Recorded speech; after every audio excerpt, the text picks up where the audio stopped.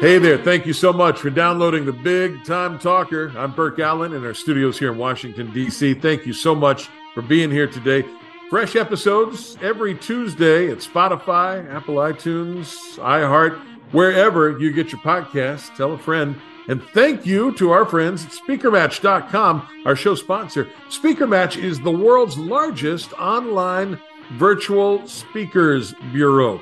If you are a platform speaker, or maybe you're a meeting planner and you need a great speaker, you can find one another at SpeakerMatch.com. I was just in Austin, Texas, visiting with SpeakerMatch CEO Brian Kaplovitz a couple of days back. Always great to see Brian, and lots of fun initiatives coming up this year with our sponsor, SpeakerMatch.com.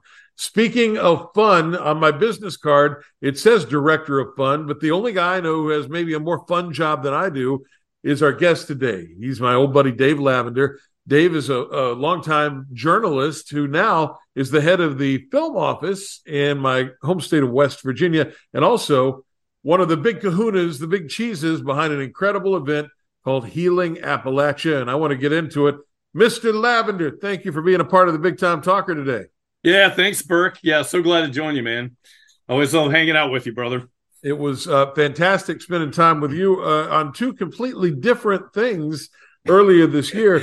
First, a film project, and then the second, this wonderful event that you're a part of called Healing Appalachia. And I want to start by talking about that. You know, we have listeners all over the country, all over the world, who may not be familiar with our little corner of the world, Appalachia, and what has happened there in the last Humpty Hump years with the opioid crisis and what you and some other dedicated folks are doing about it. So let's paint that picture for folks. You live in Huntington, West Virginia, which several years ago had one really tragic event happen that I think was the impetus to start a lot of this.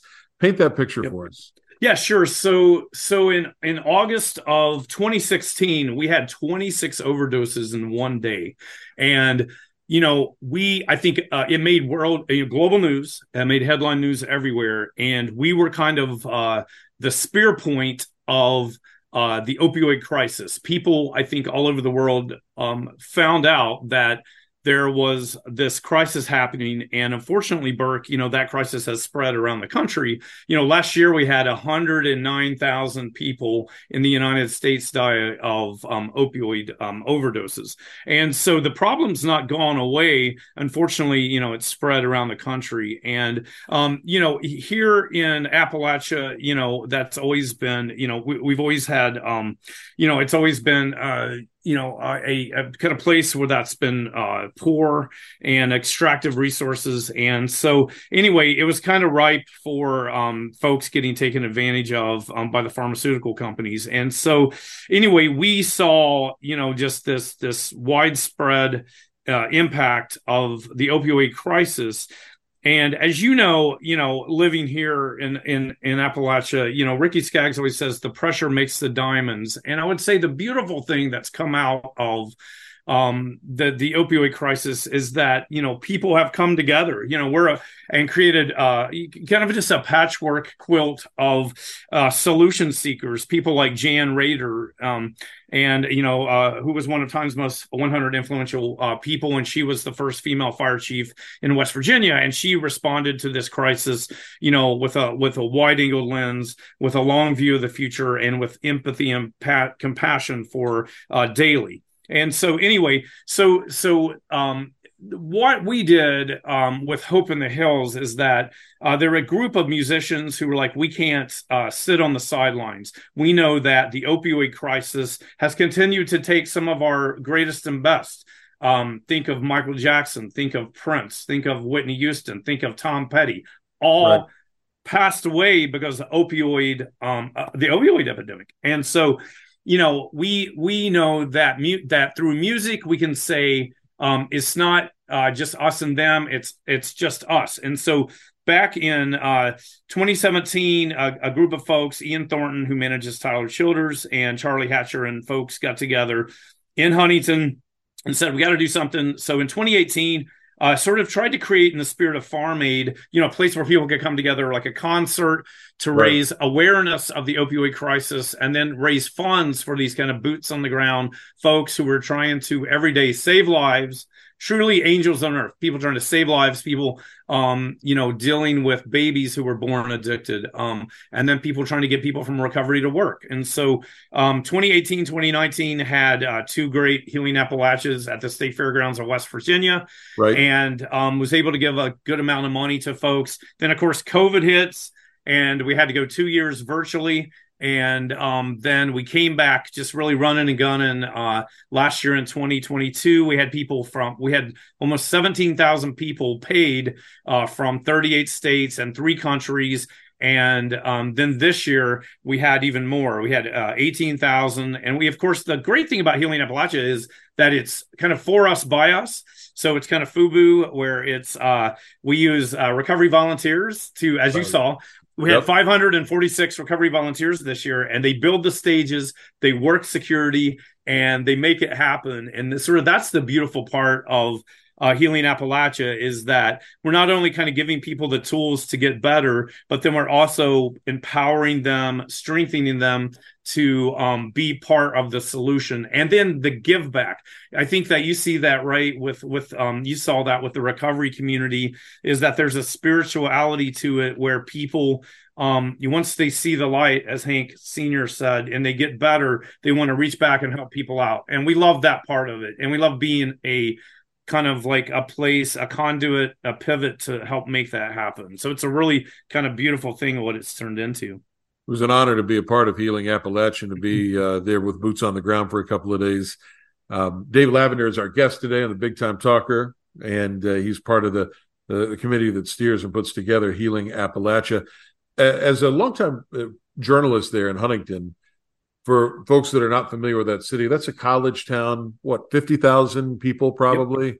Yep. How many folks in the metro area? Yeah, about 300,000. Yeah. So yeah, and the overdoses in one day, and not in a New York City, Chicago, Los Angeles sized metro area. That's an enormous thing. Yes, and to this day, Burke. So one of the fallouts of the opioid crisis is that the pharmaceutical companies got people hooked on pills, right? And of course we've seen the just flood of. You have, of course, Netflix documentaries about it. You have like Heroin, that was up for the Oscar, that Elaine Sheldon did with Jan Rader. But then you have like TV shows, that really paint this picture of what the Sacklers and those kind of folks did. And we've had all of the consequent and subsequent lawsuits that have proven that out, right? The fallout of it is that folks then got addicted from the pills, got addicted to heroin and fentanyl and stuff. And so we still to this day have a problem, with some of the side impacts are, that we need in the United States. We need places where folks can have a clean needle exchange. So we need harm reduction. If we do not have adequate harm reduction and needle exchanges in cities, then you see a just overwhelming bump up with HIV, with HEP, and just a couple years ago, Charleston, West Virginia had the worst outbreak of HIV in the United States. And there's been little towns in Indiana that had the same problem if you don't have adequate needle exchange and harm reduction. And, these are tough discussions for folks, to have. But, and for politicians, sometimes, this crisis has created political footballs. And I would just say that from, on behalf of Hope in the Hills and Healing Appalachia, that we come at this thing as solutions first, as data first, as a journalist. I'm not interested in political footballs. I'm interested in numbers. I'm interested in people. I'm interested in giving people a second chance, because we know that people deserve a second chance. I always say, for people that don't understand it, one of my favorite teenage heroin addicts was James Taylor. He was absolutely hooked on heroin as a young kid, as a songwriter who had got signed to Apple Records, right, and had this great career. But he had to come back home and clean up, and he got better, as we know, and has become one of the world's most beloved songwriters. And what would we have done without him if we threw him away? And so that's kind of the thing that we're trying to hammer home, is that it's just us, and that we have to, as a community, I call it the greatest spiritual crisis of our time, is like, how do we treat our brothers and sisters? And so the opioid crisis is a mile deep and wide, and we have to have a reckoning day with our own empathy and compassion. I'll give you a real good, for instance, in West Virginia, this is not uncommon. 98% of the people in prisons are coming out because most of them just did something stupid when they were hooked on drugs. So we have to double down on education. We have to double down on clean slate when people come out. We got to give them a chance when they come out. We can't just punch them down and have everybody start back at McDonald's. Not that there's anything wrong with that, but we need to make sure that we have adequate education in prisons. We need to make sure that we have adequate recovery to work, and that's the folks that we're interested in funding through Hope in the Hills and Healing Appalachia. A long time ago, Burke, as I'm getting older, I don't have time for people that sit on the sidelines and complain and don't do anything to solve the problems. I'm only looking for the live wires, right?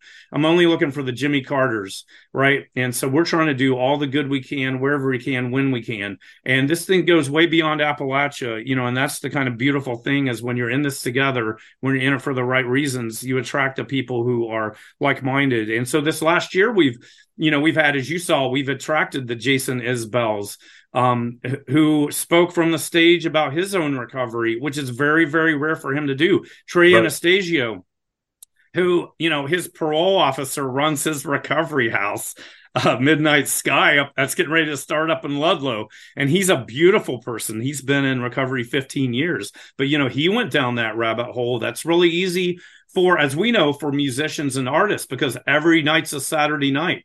Well, it can't be if you're making a living as an artist. At some point, you have to grow up, and you have to come at this thing. And so we're seeing a lot more people, and I think maybe COVID helped this. We're seeing a lot more artists go sober and be proud of it and be okay with it. And so we're seeing that. Are you seeing that in the industry? I think I'm seeing more artists being proud of it and saying, you know what, I may sing songs about drinking whiskey, but I can't throw back a liter of Bullet bourbon every day and think that's going to be a retirement plan. No, that's exactly right. And I'll tell you, I saw some amazing things at Healing Appalachia, and you're so immersed in what you guys do there. And for our listeners to the Big Time Talker podcast, this is a huge 3-day outdoor festival concert event with lots of vendors on the sidelines that help folks who are dealing with others who are in recovery, or maybe folks who want to get more information about recovery. You followed this story, I'm sure, for a very long time as a journalist, but I wonder if there have been things that surprised you, or learning edges, things that maybe you didn't see coming when you got involved, not as a journalist, but as part of the steering committee for Healing Appalachia. Yeah. So, I think the great thing about, being a journalist is that you're never okay with just hearing just the surface level of something. And so I really want to, as I've gotten in, so I've been involved in the last, 3.5 years. Ian Thornton asked me to come along. I had served on a dozen different nonprofit boards, right? So he knew that I'm the son of a Baptist pastor, right? And so I've always had an ability to look outside myself and to be very empathetic to people. And I'm not in recovery myself, but I come at this thing as a kind of faith in action, right? And is that we need to be our brother and sister's keeper. And if we're not, what are we doing? And so, kind of coming at this thing, as a journalist, I want to get as much information as possible. And so I have very much just tried to listen, believe that or not, because I've been talking a lot on the Big Time Talker podcast. but I did surround myself with Matt Christensen, who was my personal doctor, but who's now the public health doctor over West Virginia, and sit and talk to the folks who are doing this work every day. And we have people on our board like Tracy Levine, who runs Healing Housing down in Franklin, Tennessee, a women's shelter. I would go to the Appalachian Regional Commission meetings. I went to the one in Cumberland, Maryland 2 years ago and sat in on all of the, opioid, breakout sessions. And there's folks, amazing folks doing these great data overlays, like not to nerd out, but like where's the problems, and then overlaying where the resources are, and then where are the worst problems that have no resources, right?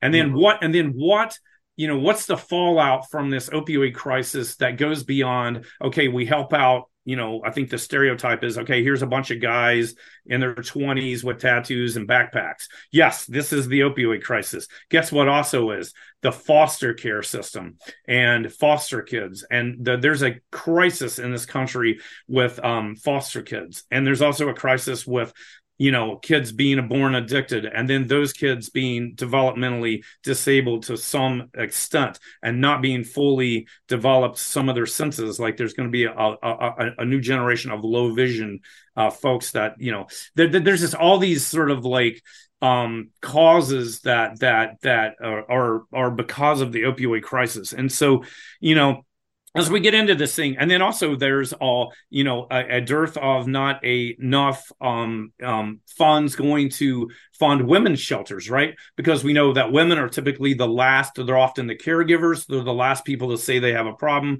they're the last people to then go into treatment. So there's not as many houses for women. And so we are trying to, through our funding, and so really look at women and children and funding like Camp Mariposa, camps for kids in trauma, a great programs, and then also female festivals, right? Female run festivals. We have music therapy program that kind of helps people, foster good mental health as well. And so there's a lot, as we've got into this, sort of like trying to understand the whole recovery ecosystem and where should we put resources. And I would also say one thing in that as well. So there's a lot on the front end that we know that money has to go to, with kids, with women's shelters, with really fostering good mental health, and people sort of trying to wring that sponge of, because we do know, here's the one thing we know, the thread through addiction is that most people have some kind of trauma or childhood trauma that they're dealing with, and to feed that black hole that if they haven't kind of positively worked it out, then they get addicted. And we do know that. And right. And so on the other end of it, we do know that, as a whole in society, we need to learn that forgiveness is not a cold word in a book, but that forgiveness is an active verb, and that we can use it through recovery to work.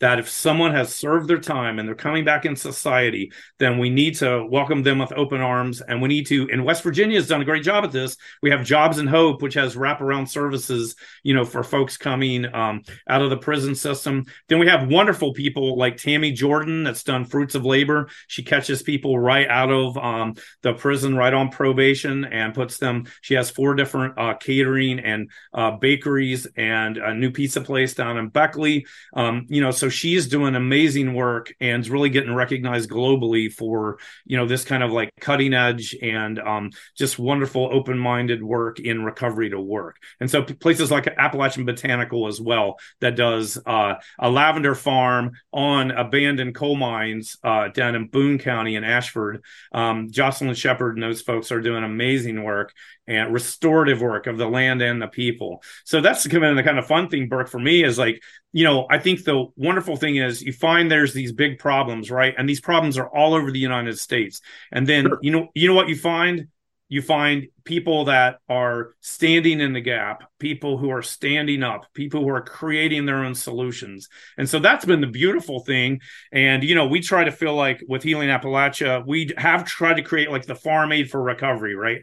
And this huge event, 23 national acts, and people coming from all over the world and almost every state this year, including Alaska, and, trying to come there. And then also, to kinetically energize people. Like, right this year we had with the West Virginia Drug Intervention Institute, now called just the Drug Intervention Institute, because they're all over the United States, with the one box, which is a naloxone training box. That's going to be like a first aid kit that's going to be all over the United States. It's already in about 40 states.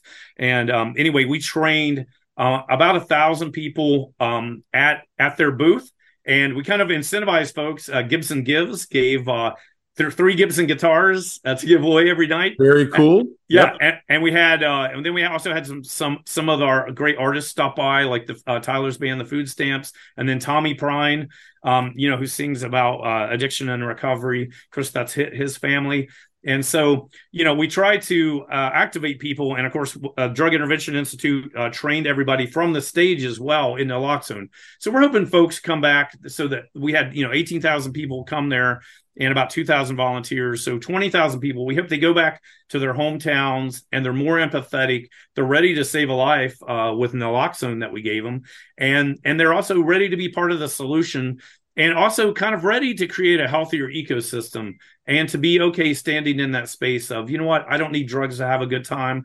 I can go and, dance my butt off to Warren Haynes and Government Mule, and I don't have to be affected, right? I can just be affected in my mind and in my soul, because music does that, right? Well, it does. Music in and of itself has a healing quality. Healing Appalachia is the event. The website, if folks want to find out more, is what, Dave? Yes, healingappalachia.org. And we got some great ways there where folks can donate, and we have merch there. And we also have, if you know of a good group that, we like to say with Healing Appalachia and Hope in the Hills, the only strings attached are on our guitars. So we try to vet groups, and we vet these angels on earth who are doing this amazing work every day. Often unheralded, often governments are casting dispersion down on them for even doing that work, for doing harm reduction, for saving lives. And we like to say that the only strings attached are on the guitars. We vet good people, we give them money and let them do their work, right? And so that's what we're all about. We're sort of the anti-federal grant, where you have to fill out 40 pages of paperwork to get $5,000. That's not make it easy for them. And I love that. I love the whole message. I loved what I saw. That you talked about the folks in recovery who were helping with security and building the stages there. And one of the things that surprised me is I got a little more into finding out the cause of this, the root causes, and the after effects of the crisis in my home state of West Virginia and throughout Appalachia, now throughout the country, is the danger that happens with kids. That there is an enormous amount of grandparents now who are raising children because their kids are addicted. There's an enormous crush on the foster care system that can't keep up. That surprised me. That's something I didn't see coming. As a journalist, maybe nothing about this surprised you. Maybe it was a slow roll and you saw it coming. But is there something that surprised you as you got more into learning about this crisis?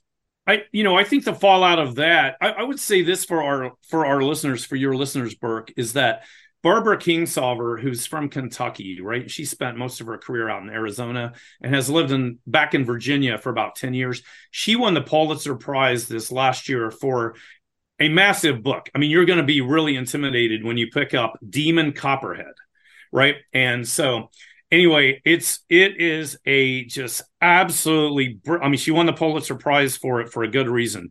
She wrote this about a kid who's growing up, and she follows this kid, it's written from his perspective, this kid who kind of grows up, as you said, in an addicted family, and is surrounded by, in Virginia by this family that's has addiction baked in. And then he's just trying to do whatever he can to survive. And it was a real eye-opener. And so it really gets a lot into the grand families and the issues that people are facing every day. And it's just it's an uplifting read. It's a real read. It'll make you cry. It'll make you laugh. And for folks who maybe don't understand or have sympathy or empathy for what's going on, I highly recommend that book. It's just an exceptional read. And, I read it this summer, and I was sort of intimidated. It's almost 500 pages, right? Yeah, so yeah. It's a commitment.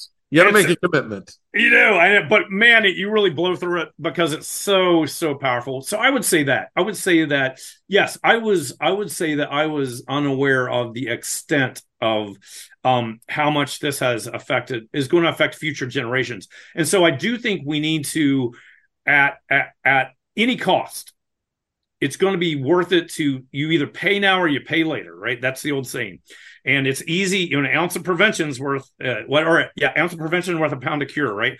And so I do think that we need to double, all of us across the United States need to double and triple, quadruple down on children and funding things for foster kids, funding active things for children to do. One thing that we do with the festival, so this is kind of a fun part of Healing Appalachia, is that Charlie Hatcher lives there in Lewisburg, and so we have all of the youth groups involved. So we have a marching band that starts the festival, and the junior high band, they help clean the grounds for us. And this year they worked with Zero Waste Event Productions. So we're recycling almost everything that was thrown away at the festival. And so, which I'm very proud of that. But the junior high band picks up, the high school band parks the cars. And then we have other groups like Green River Academy that helps as well. Last year, and then also the Lions Club, their basketball league, they helped out. So last year we gave over $50,000 to all those groups. They all got over $10,000 a piece to help foster, because we know, right?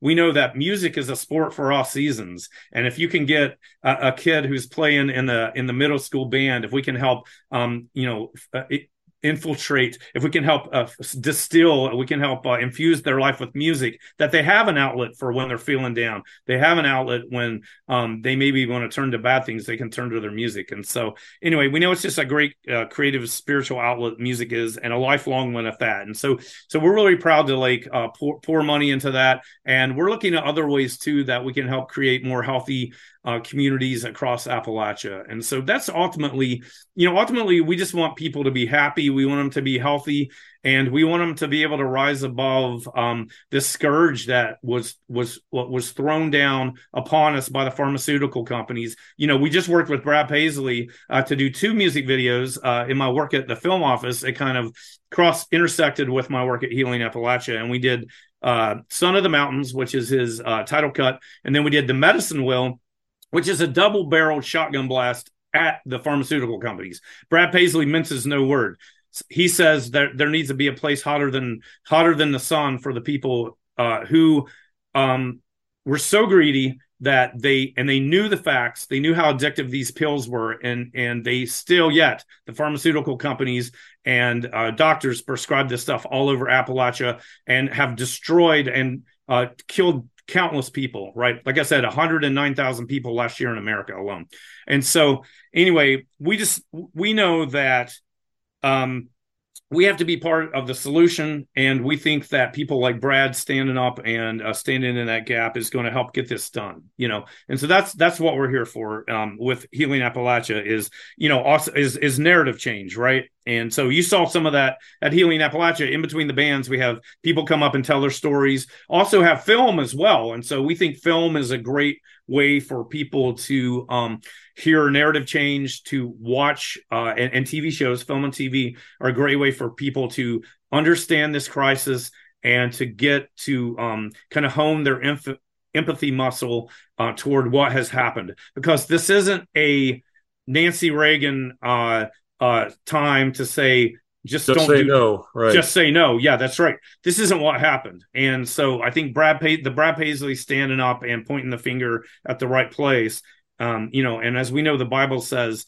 the love of money is the root of all evil. And we have seen this in living color with the opioid crisis, where pharmaceutical companies were making billions and billions of dollars by destroying people's lives. And we're laughing, and we're sending emails laughing about it and making fun of people and making fun of Appalachians. And I'm not here for that. I'm here to see the day that they all go to prison, which probably will never happen.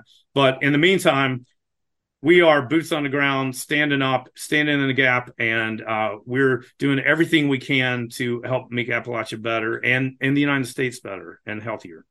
You mentioned film. Our friend Eddie Mansour, the great writer, director, producer of Mind 9, has a film coming out next year called Hazard. Sosie Bacon will star in that, along with West Virginia native Kevin Sizemore and others. And Sosie Bacon, Kevin Bacon's daughter, and that movie will shine a light on this. It's pretty powerful stuff. The trailer debuted at Healing Appalachia. I do have to ask you, though, just to play devil's advocate, because I'm sure there are listeners to the Big Time Talker podcast who would say, look, this is a choice. People have a choice. This is not a disease. This is not, something like cancer that you get and you can't do anything about it.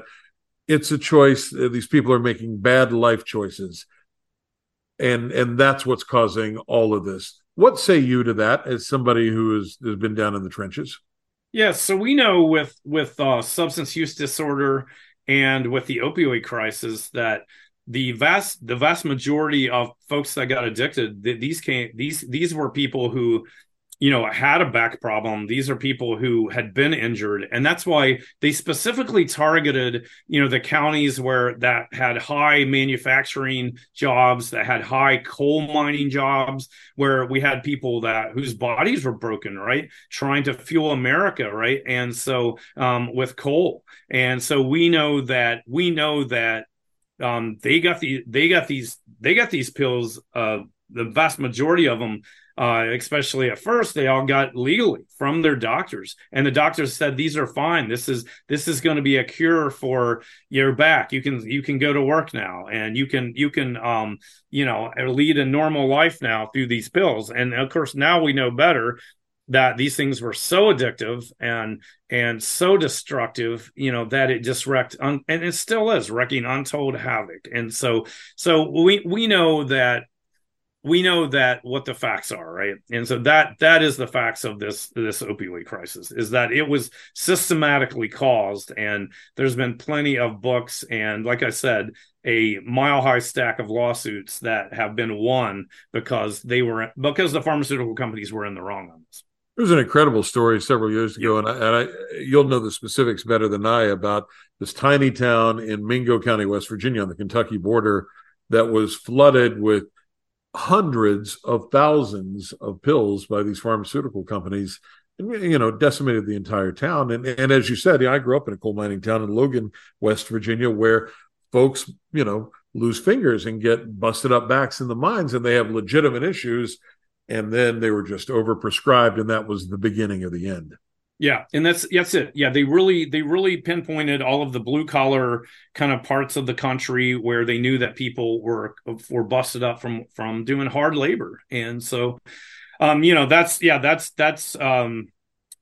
how it went down, and we're trying to rise above that. And it's easy to just be and I say that I have bouts of righteous anger about this, because I am definitely a right fighter in the sense of social justice, and just sort of, I hate to see people wronged, and I hate to see, my one of my quotes is, from the Bible, that which you do the least of these, you do to Christ. And I just hate to see, people that pick on the poor. And, I'm with Brad Paisley. They're going to have a place one day that's hotter than the sun, I sure hope. And in the meantime, we're gathering all the hope that we can, and, sort of putting together this patchwork quilt of people who are creating solutions. And like you said, with people like Eddie Mansour, I think that's the exciting thing, is that you have people in the creative industries, in film and TV, who are making wonderful creative content, who are and music too, and content that to help lift people up, and to help people see the true story of it. And so very excited for Eddie's movie coming out, and love that we've been able to connect with you guys over that. And we're definitely about, and we showed that at the at Healing Appalachia with like videos, like from Strung Like a Horse. They had a great video. I'm from here, with Clay Mazzell, some just beautiful videos that kind of get at what it was like to come up, in an area of addiction. So we're trying to like really kind of scattershot, spray hope out there with music, do our little part. We're a tiny part of this, right? But we think that music can be a great vehicle for ultimately saying that it's just us. It's not us and them, that this opioid crisis affects everyone. And, like I had said earlier, even if it doesn't affect you personally, I would hope you take it personally. The fact that we lost Prince and Tom Petty and Whitney Houston, and that long list, Michael Jackson, that long list of people to opioids. And so it saddens my heart, right? Jerry Garcia, and so, I loved all those people's music. And so I would love to still have them here. Man, wouldn't you love it? What would those people be creating today? And if they were alive. So I want more. I want to give people second chances, third chances, however many chances it takes to get it right and to get on a good path. And that's kind of what we're all about. And so, if you want to find out more about all this great work that Dave and literally hundreds of others are doing, the website is healingappalachia.org, healingappalachia.org. You mentioned Brad Paisley, country music superstar from Glendale, West Virginia, up around Moundsville and Wheeling, was just in the state filming music videos. And that's part of your work. We talked about Eddie Mansour and his upcoming movie, Hazard. As the guy behind the West Virginia Film Office, what does that mean to people who watch movies, who are fans of movies, but don't really know what it's all about? What is your job at the West Virginia Film Office? Yeah. So in the last year, we have rebooted the West Virginia Film Office. We were one of 5 states that didn't have a film office. And the state legislature passed a really robust tax credit, 27%, and then up to 31%, no cap. If you hire 10 or more West Virginians. And so we help foster TV and film productions in West Virginia. So the exciting thing is that, so with the tax credit, we had about 7 or 8 films that took the tax credit, things like Christmas at the Greenbrier, had a couple, some really good Lifetime movies from the Tennell Brothers, Allegheny Image Factory, like to name drop them because they've been wonderful supporters of the film office. Love those guys. Yeah, and so also we just kind of help with locations. We help with crew and services, right? And so we have Real Scout out of Charlotte, North Carolina. They help us do our website and wvfilm.com. And so we kind of help productions with anything they need. And so in the first year that we were back in business, we helped over 80 productions, about 84 productions. Of all levels. We help them with something to help them get their show made. And so it's been a lot of fun, as you know, Burke, being around the entertainment industry and the creative industry. I love it. It takes a village to make a film or a TV show. And, and it's kind of like this wonderful mix of creative arts and blue collar, builders and costumes. And so I love the circus. I love when the circus comes to town. Right. It's really fun for me as somebody who's lifelong been in entertainment, but, we've already had, two things I would say. We've already had some really cool productions that have come in, like What Would You Do with John Quinones? That just came into Charleston and super fun working with them, and just had a Discovery Channel show that came in. We just wrapped on a 3-week, one of our first international productions. Wolf Shoulder Films doing a psychological thriller called A Gettysburg Haunting, and we have a ton of stuff on the way. I mean, a lot of stuff. I think as soon as the actors get their contract signed up, that get that sewed up. We know the writers are now off strike. Right. I think we're really going to see the dam burst loose and see a flood of great things come into West Virginia. So we're really kind of out there hustling and trying to tell people that West Virginia is back on the block. We're within a half day drive of half the U.S. population. We're near the big film centers like Pittsburgh, Washington, D.C., and we have like over 5,000 locations, right? And so we think we're really ripe, and we have some really unique properties, right? Well, of course, you think about the Greenbrier Bunker. You think about the Trans-Allegheny Lunatic Asylum, which is the second largest limestone building in North America. We got Whitewater on Demand with the Gauley River, a top 10 whitewater river in the world. We got 5 ski resorts, including Snowshoe, which just had the International Mountain Bike Championship last weekend for the 4th year in a row. And so we have these, and then we also, West Virginia is a geological and geographical chameleon. So we have you can pretend to be a European city. We have old historic towns like Harper's Ferry and Shepherdstown.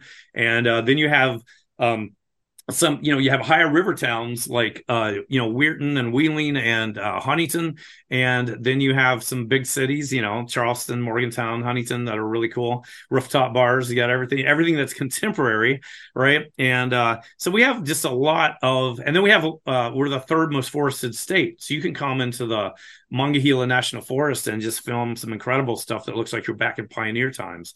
And then we have really some great Civil War sites, and so we have you can really film about anything here. So that's the kind of cool thing. It can really double as a lot of different places. And I think, Burke, that working with Homer Hickam, are intrinsically too our superpower as Appalachians and as West Virginians is that great storytellers, right? That's right. You have the Homer Hickams, and you have what we found as we've gotten the film office back up and running, and we're trying to asset map where are things, where's our film festivals, who can we lift up, where's our film schools, right? As we've dug in, and we're sort of part cheerleaders for that. We found that there's just amazing storytellers that had films ready to go, like Elaine and Curran Sheldon's King Cole, that premiered out at Sundance, that's gotten, full page reviews in The Guardian, that's gotten, I think it's like 80 earned media reviews of King Cole. Just an exquisite documentary. Then also O Pioneer from Coat of Arms out of Helvetia, another just amazingly well done documentary that shines hope on the new pioneering spirit in Appalachia. It's kind of a new day. And so we see West Virginia, like Brad Smith and John Chambers does, as a startup state. We see that they see that in tech, and also in narrative change, and in setting up the film industry here, because West Virginia is a soft place to fall and a great place to launch. And, it's just a wonderful place to do business. And we're ready for it. We are full of creative storytellers. And so the film office is trying to do a lot of stuff to kind of foster filmmaking here. We have a great program called Teen Screen with Film Pittsburgh. We screen films for junior high and high school kids for free all over West Virginia, thanks to a Benedum Foundation grant. And we have a new program with that called Appalachian Resiliency and Recovery. It's an hour program that shows some of these people that we're talking about with Healing Appalachia, right? Some of these solution makers. So some great documentary film in there, including Troublesome Creek, about Troublesome Creek string instruments down in Eastern Kentucky, that uses folks in recovery to build guitars and mandolins. And then also some just great narrative change films like Lilac Gulch as well in the features, short features. So we're kind of showing kids that, these are amazing films that are shot here. Guess what? You can be an artist here. You can be a creator here. So we've been teaming up with a lot of those folks, and sort of like I just talked to Emily Calandrella earlier this week, the Space Gal, that has a show on Netflix, Emily Space Lab. And so just really trying to foster that next generation to let them know that you can make film here, you can be a part of the film industry here. And we have kids from all over, students from all over the state who are actually being a part of the film industry. We have really robust video production programs at different universities, including WVU and Marshall. And some of the Marshall kids, we had a kid we had two Marshall students who were PAs on the Brad Paisley shoot. One of them graduated on a Sunday. On Tuesday, he was on set with Brad Paisley shooting two national videos. How great is that? Oh, just fantastic. That's the kind of stuff that makes my job, I'm a dad. And so that's the kind of stuff that makes my job all worthwhile. I don't care about meeting whoever or whatever. I just want to see this next generation come up filled with hope, come up filled with the knowledge that, yes, you can be a creator here. Yes, you should be a creator here. You can make your movie here. You can make an impact here, and you can stay here in Appalachia and do it. You don't necessarily have to move to Los Angeles or wherever. I wonder if you may not have hard data on this, Dave, but for years and years, you thought of TV and movie and film being done in Los Angeles, and then you started to see it branch out. A lot of stuff happening in Canada, a lot of stuff happening in Atlanta. Wilmington, North Carolina became a big television place. Wilmington. Wilmington. Yeah. What is the economic impact of a TV show or a film coming into the community? Do you have any idea, how many jobs are created on the short term, or how much money comes into a town when something like that happens?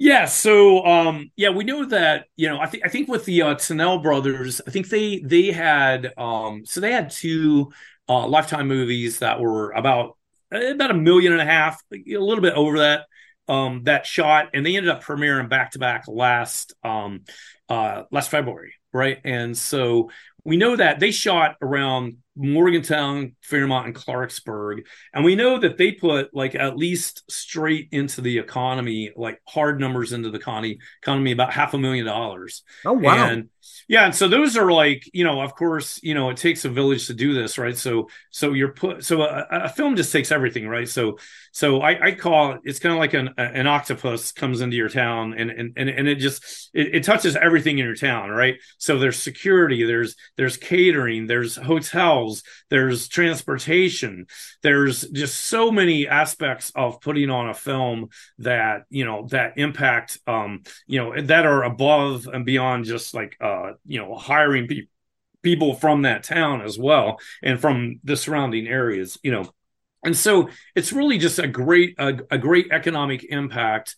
And I would say too, that interesting thing about the economic impact of film is that if you get one that hits, if you get something that really hits the heartstrings, if you get one that really kind of gets into the zeitgeist, you have your CVB, and I'm on the CVB board at Huntington, the Huntington Area Convention and Visitors Bureau. Right. We still, to this day, twice a month at least, do a We Are Marshall tour, right? And so if you get a film that hits, like a We Are Marshall, like Super 8 and Weirton, that was J.J. Abrams' directorial debut that did Star Wars, you get an evergreen tourism boost forever, right? And so that's the great thing about film. You get this initial rush and this initial bump from economics, but then your Convention and Visitors Bureau can use this thing forever to draw in more films, but also to for a tourism boost as well.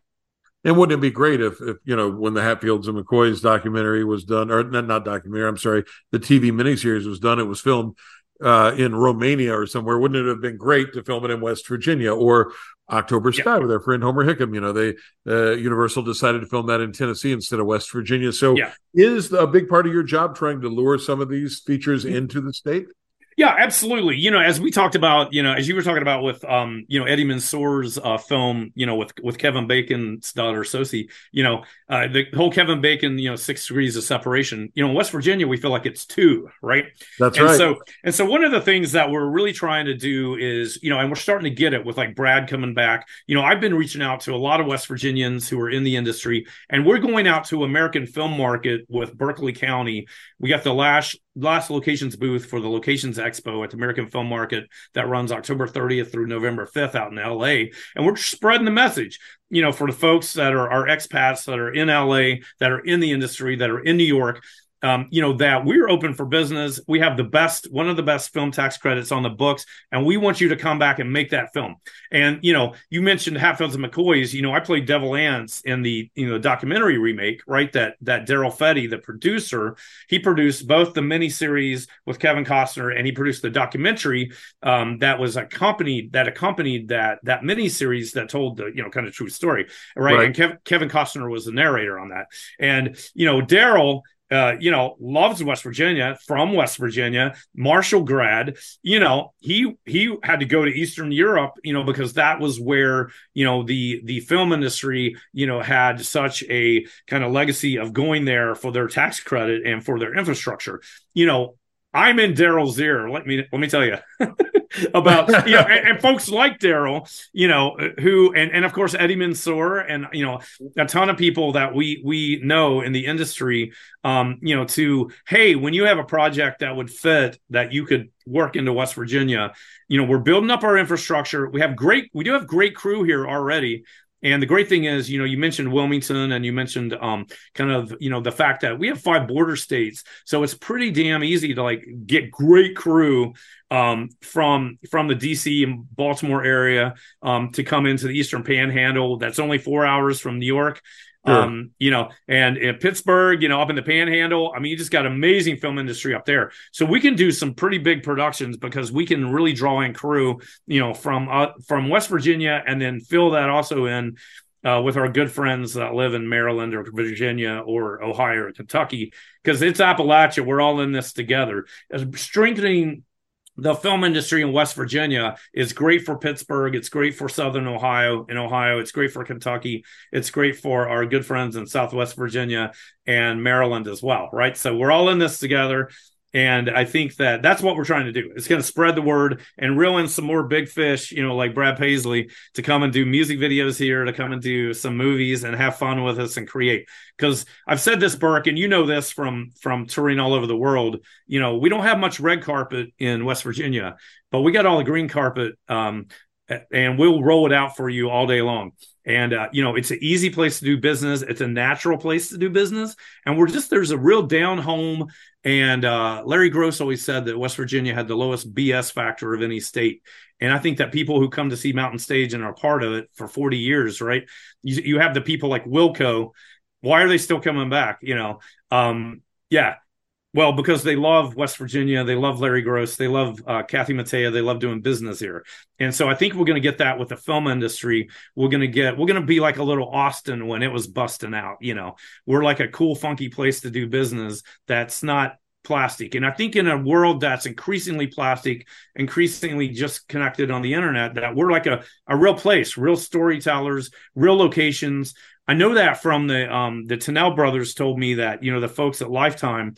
They just were like, how did you get all those people? How'd you get all these extras? How did you get this amazing courthouse? This courthouse, we can't build these kind of places. And, because it's real. And I think that's the great thing about West Virginia is that you can come here. Hey, let's go shut down a town. Let's get down into Williamson and some of these amazing cities that are already having an incredible arts renaissance. And Logan, let's make some great movies and TV here.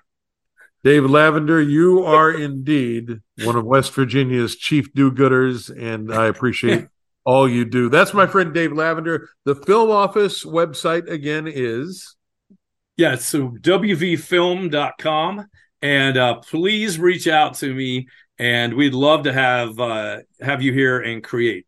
And we love our the tax credits for 50,000 and above in a spend in a year.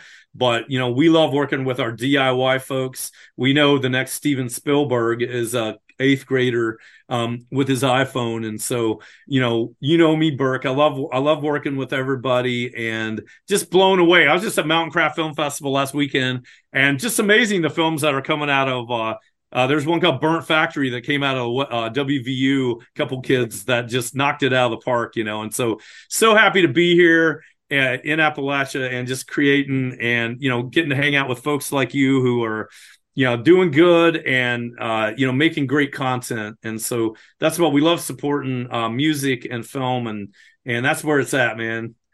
That's Dave Lavender. He is the big kahuna at the West Virginia Film Office.